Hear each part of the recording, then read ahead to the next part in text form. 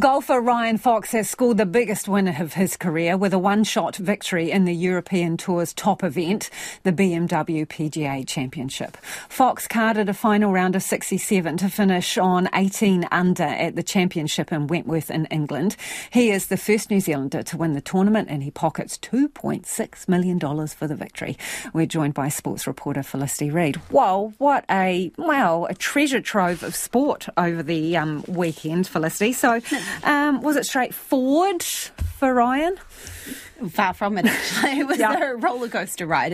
He started the day 3 shots off the pace, and then on the third hole he had a triple bogey. So you can imagine he's quite a long way behind here at this point. But he got it all back on track with 6 birdies on the back 9, including one on the 18th, which was the winning one, obviously there.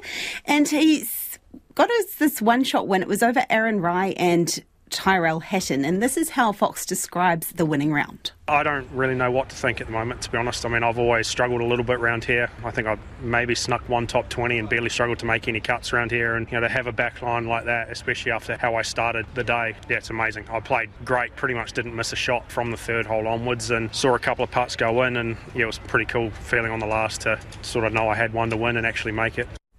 And this was an emotional win for Fox. He's described it as a tough year on and off the course.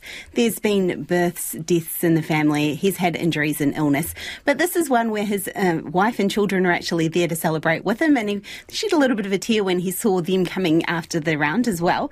And he has predominantly actually been playing on the US PGA Tour this year. But this win moves him up to 3rd in the European Tour rankings, which actually means he'll be looking at the World Tour Championship in Dubai in November. Who wouldn't shed a tear if you were given a $2.6 million cheque? Anyways, Liam Lawson, he is impressing in Formula One and a bit of a triumph for him.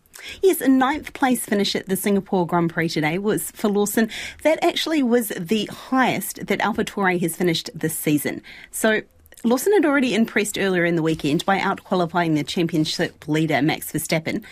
And today, putting in a performance like that and that qualifying performance makes it a little bit difficult for his bosses at AlphaTauri and at Red Bull to be ignoring him, remembering he's only in the seat because Australian Daniel Ricciardo injured his hand during qualifying a couple of rounds ago. There is another round this weekend in Japan. Lawson doesn't know whether he's actually going to be in the car, but he's making sure his racing bosses know he wants to keep going. I'd been beating the drum since before driving an F1, trying to get this shot, and now I have this opportunity. I'm just trying to maximise it. So I speak to Dr. Marco after each race and to Red Bull, and I'm sure I'll speak to them after this one. But to be honest, we're just focused on maximising this. I have this very short window. I basically want to get to the end of it and look back and know that I've done everything I could.